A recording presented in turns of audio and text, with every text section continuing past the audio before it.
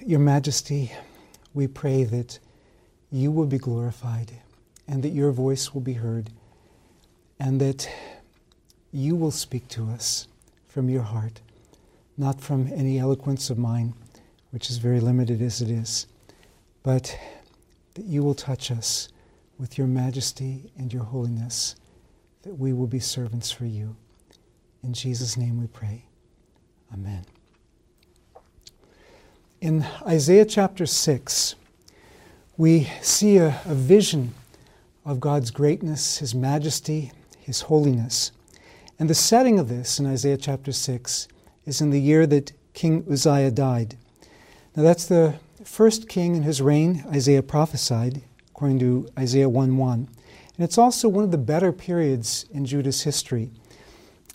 Uzziah, also known as Azariah, like his father, had acted arrogantly. His father had acted arrogantly against a prophet. Uzziah acted arrogantly against the priests and became a leper. But the verdict in both 2 Kings and 2 Chronicles is that he did right in the sight of the Lord, except that he didn't remove the high places. So there was compromise on some level, but there was still a very positive verdict compared to the other kings of Judah. His son Jotham is said in 2 Chronicles to be a good king. Ahaz turned out not to be so good, but Hezekiah was a good king. And yet Chronicles says that there were many compromises among the people. They were good in this generation, but only good compared to other generations and only compared to other nations. Isaiah was called to warn of coming judgment as well as hope, because Judah may have been good compared to other nations, but Judah was not good compared to the exalted and holy God. We look at the exalted Lord in Isaiah chapter 6, verses 1 through 4, and every detail here underlines the majesty of God. First of all, we see the Lord on a throne. And here he's not called by the sacred name as he is some other places in this very passage, but here he's called Adonai, that is, the Lord, emphasizing that he's the king, as it will say again also later in the passage. In contrast to Uzziah, Uzziah the king is dead, but the true and the greatest, the ultimate king, is alive. The text goes on to say in verse 1 that he's high and exalted. Well, this is language that we often find elsewhere in this section of Isaiah. For instance, we hear about the loftiness of the proud that's brought down. The loftiness of the proud in Israel will be brought down 5 times in chapter 2. It says that within the span of a paragraph. Chapter 10 and verse 18, the arrogance of Assyria will be humbled. He exalts himself, but he will be brought down. Chapter 14 and verse 13, the king of Babylon exalts himself above the stars of heaven, and yet he too will be brought down.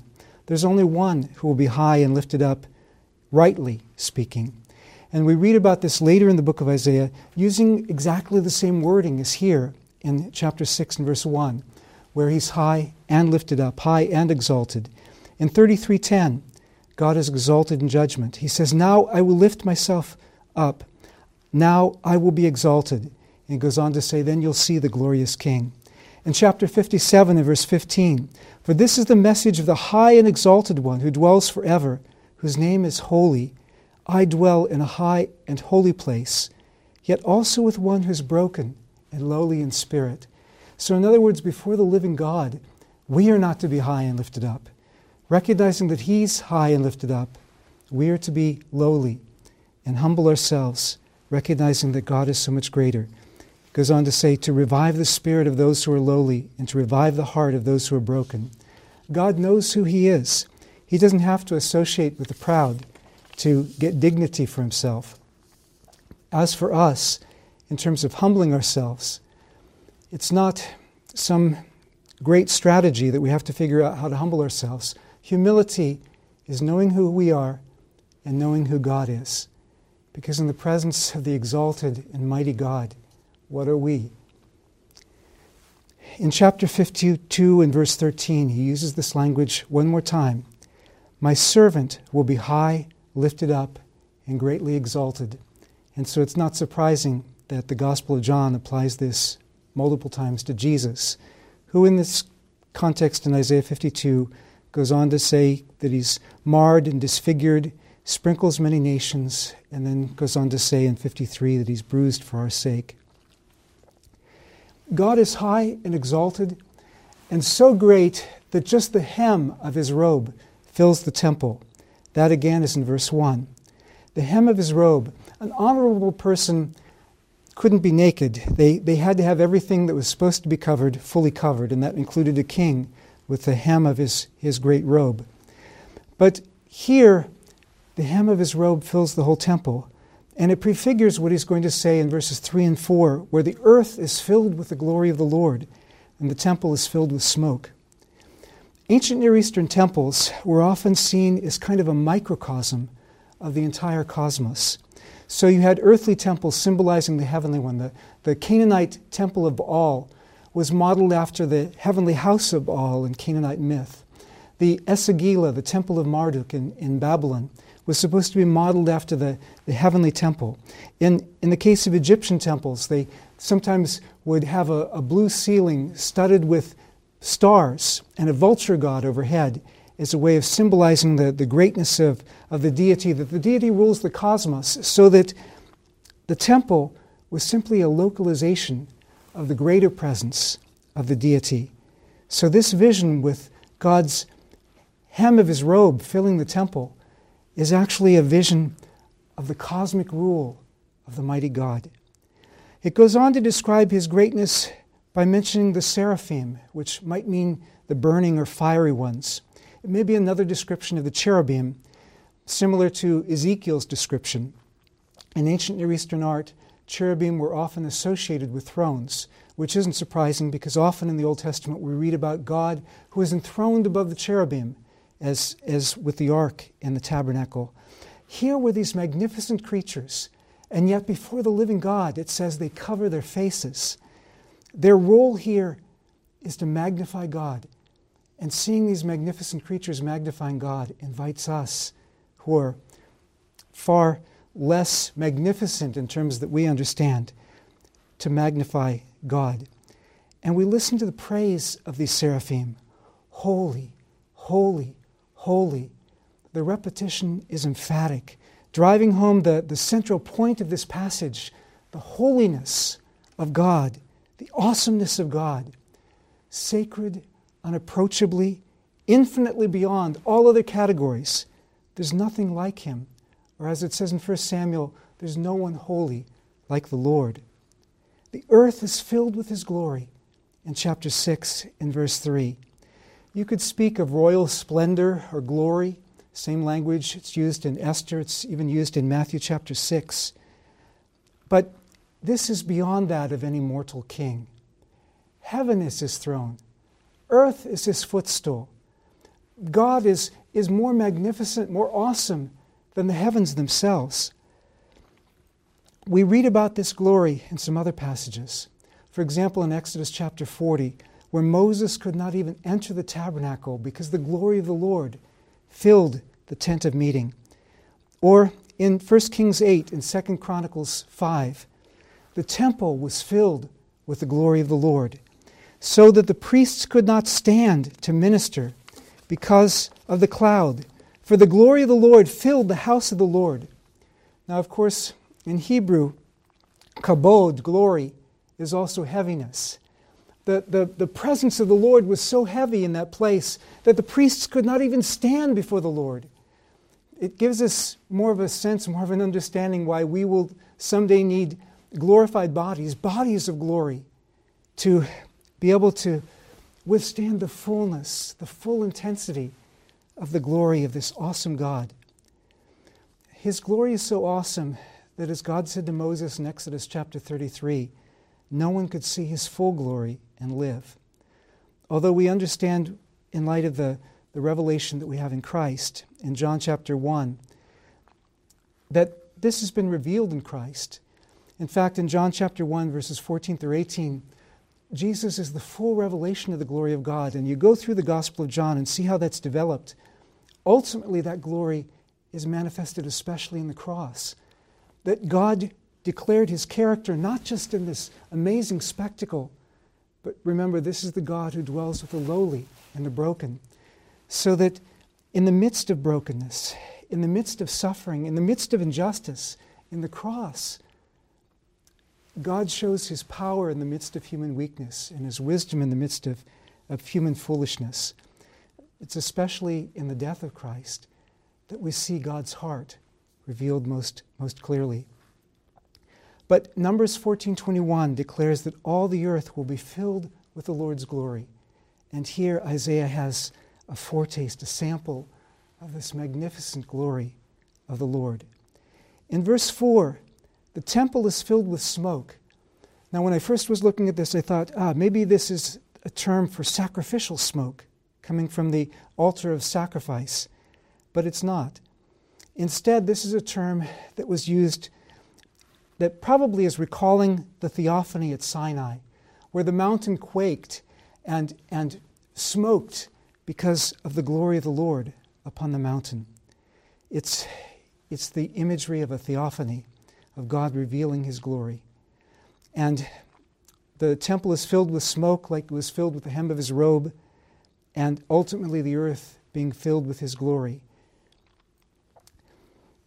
I have a neighbor who's 95 years old, Anna Gulick, and she has told me some things about the Second Asbury Revival. She was a teacher, a French teacher at Asbury University when that took place.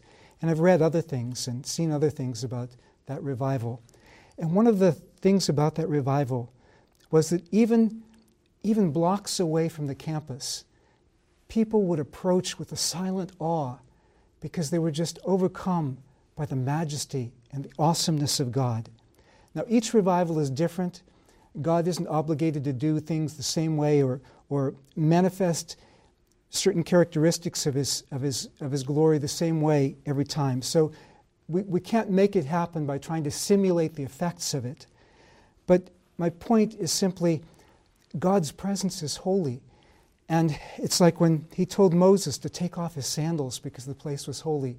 That often when God manifests his presence in a special way, we're just overcome with his magnificence and his glory. And the point is that we need to turn our attention to the Lord. He's revealed his glory in the cross. He's revealed his glory already. And we start there and seek his face there. Then God can do whatever God wishes to in other ways. But this also confronts us with our own inadequacy. And we come to this in chapter 6 and verse 5, where Isaiah says, "My lips are unclean. I dwell among a people of unclean lips." He was a holy priest, apparently, in the holy temple, among the holy people in one of the holiest periods in Israel's history. God had consecrated Israel to himself. Exodus 31:13, "I am the Lord your God who sanctifies you." Jeremiah 2:3, written afterwards, Israel was consecrated as holy to the Lord, the beginning of his harvest, like the first fruits offering, consecrated to the Lord. He summoned Israel in Leviticus 11 and 19 and 20 and 21. He summoned them, "Be holy as I am holy." Why then was Isaiah saying that he was unclean, that his lips were too unclean to speak the word of the Lord, that he lived among a people of unclean lips? It wasn't because his people were more unclean than other people's. It wasn't because this was one of the most unclean generations. It wasn't because Isaiah was one of the most unclean people. Sometimes we compare ourselves with others. But Isaiah tells us why he felt unclean. "For my eyes have seen the King, the Lord of hosts." The King evokes, back in chapter 6 and verse 1, the Lord of hosts evokes what he said back in chapter 6 and verse 3. The reason that Isaiah realizes his lips are unclean is not by comparing himself with others, but in the presence of the one who is holy, holy, holy. We're all unclean. If we boast, for those of you watching who are from this particular community, if we boast, well, we're Asbury, and we are better than some other schools, we are more holy than some other places, we are smarter than some other people, or on whatever other grounds we boast, we're missing what it's really about. It has to go deeper than that, because before God, we're utterly dependent on God. Revivals have often come among students who are hungry for God. The Haystack Prayer Meeting, Williams College in 1806, became a turning point in the missions movement. The Asbury Revivals are another example of that at Asbury University. Nigeria in the 1960s, many of the major revival movements that took place happened in the context of colleges and universities. But there's another factor that pertains to most revivals in history. Most revivals have taken place among the broken, among the lowly, among whom the high and exalted God chooses to dwell. The Wesleyan revivals began in the fields. Many of the revivals in the U.S. began on the frontiers. More recently, we can look at the Welsh revival of 1904 and 1905, especially among workers in the mines it started. Pandita Ramabai's orphanage in India had a mighty outpouring of the Spirit in 1905. Azusa Street Revival, 1906, was led by a one-eyed African-American holiness preacher who had come from the Jim Crow South. The Great Revival in Korea of 1907 came in a period of national humiliation. God is often with the broken in a special way. And you see that among rural farmers in China in the 1980s. You see it among orphans today in Mozambique. We can't just boast of our legacy in past revivals. We need the God of those revivals. And we need that God as much today as they did when those revivals came. We need revival today because we need the God of that revival. It's not the manifestations we look for, it's the God of that revival. What's the solution for Isaiah? It also points to a more widespread solution. The Lord purifies and qualifies us. Chapter 6, verses 6 and 7. A coal from God's altar purifies Isaiah's mouth. His evildoing is removed and forgiven. We don't make ourselves holy. God consecrates us to himself. One draw of Asbury for me early on was the hunger for holiness that was burning in my heart and the appreciation for holiness that we have here. Yet the harder that I tried to discipline every thought and every moment for the Lord, often the further from his presence that I felt. God blesses the results of our discipline, but we are not God's creator and we don't generate his presence. I should have known that because he converted me from atheism nearly 40 years ago by his presence. It definitely wasn't something I'd earned. It was just God's grace. God seeks us. That doesn't mean that we just sit around passively. There were some people in the 1700s and early 1800s who just thought, well, we'll just sit around and if God wants to touch us, he'll touch us. Well, apparently he doesn't want to touch us. God wants us to be diligent. He wants us to be disciplined. But that's not what brings his presence. We need to recognize it's not our own effort, but that he's the one who stirs that craving in our hearts for him, and that we, like Isaiah, are responding to his glory. And we, like Isaiah, must depend on his work in us. And if that's what we crave for, then we should ask him for that. And if we ask him for that, we know that he will hear us. Luke chapter 11 and verse 13. If you, being evil, know how to give good gifts to your children, how much more will your heavenly Father give the Holy Spirit to those who ask him? He won't turn away the hungry heart who seeks after him. Now, theologically, God already has consecrated us to himself in Christ. That means that everything we are and everything we have already belongs to God. It's for his purposes. It's for his honor. In principle, that's already affected. In Corinth, of all places, Paul calls the Corinthian believers saints, sanctified in Christ Jesus, 1 Corinthians chapter 1, verse 2. But you look at the way the Corinthians behaved. They were living short of their birthright in Christ. I want it to be more than just in principle, like the Corinthians. I want everything in my heart to honor the Lord. And that's God's gift. It comes from God, but He gives it willingly as we seek Him. In encounters with His Holy Spirit and in our daily walk with Him as well. Years ago, I didn't like the term holiness because to me it connoted some people I knew who talked about holiness, and to them it often looked like to them it was a matter of wearing their hair up in a bun, if they were a woman, if they were a man, being clean-shaven, sorry about that, not wearing blue jeans, not wearing earrings, whatever. And I associated holiness with that until one day I was in prayer and I felt like God spoke to me about this and said, holiness, my holiness is like a consuming fire to burn away that which is impure. Holiness is loving me so much that nothing else matters compared to me. And that just sparked a craving in my heart for holiness. Because I want to love God more than everything else. We are set apart for Him, but to live that out in our daily lives. Lord, make me into what You want me to be. In verse 8, we see that God not only purified Isaiah, but God sent Isaiah. Sometimes we hear people complain about people seeking God for personal blessings.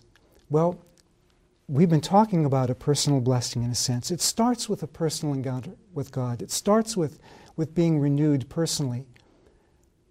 But it's more than that. It's like we read in Acts 1:8. The power of the Spirit comes on us for mission, to reach the world with the good news of the love of our God. Holiness is not just what God does in us, but holiness is what God does in us, and for us, and through us to reach others. It's missional holiness. Our seminary's mission statement is to evangelize and spread scriptural holiness throughout the world through the love of Jesus Christ in the power of the Holy Spirit and to the glory of God the Father. But missional holiness has to be more than a motto. It must be a reality. And again, there's an emphasis on that here. But we can't just compare ourselves with others. In the presence of the living God, we need the empowerment of His Spirit. It can't be by just our standards. It has to be by the Lord's standards. And for that, we need the blessing of the Lord.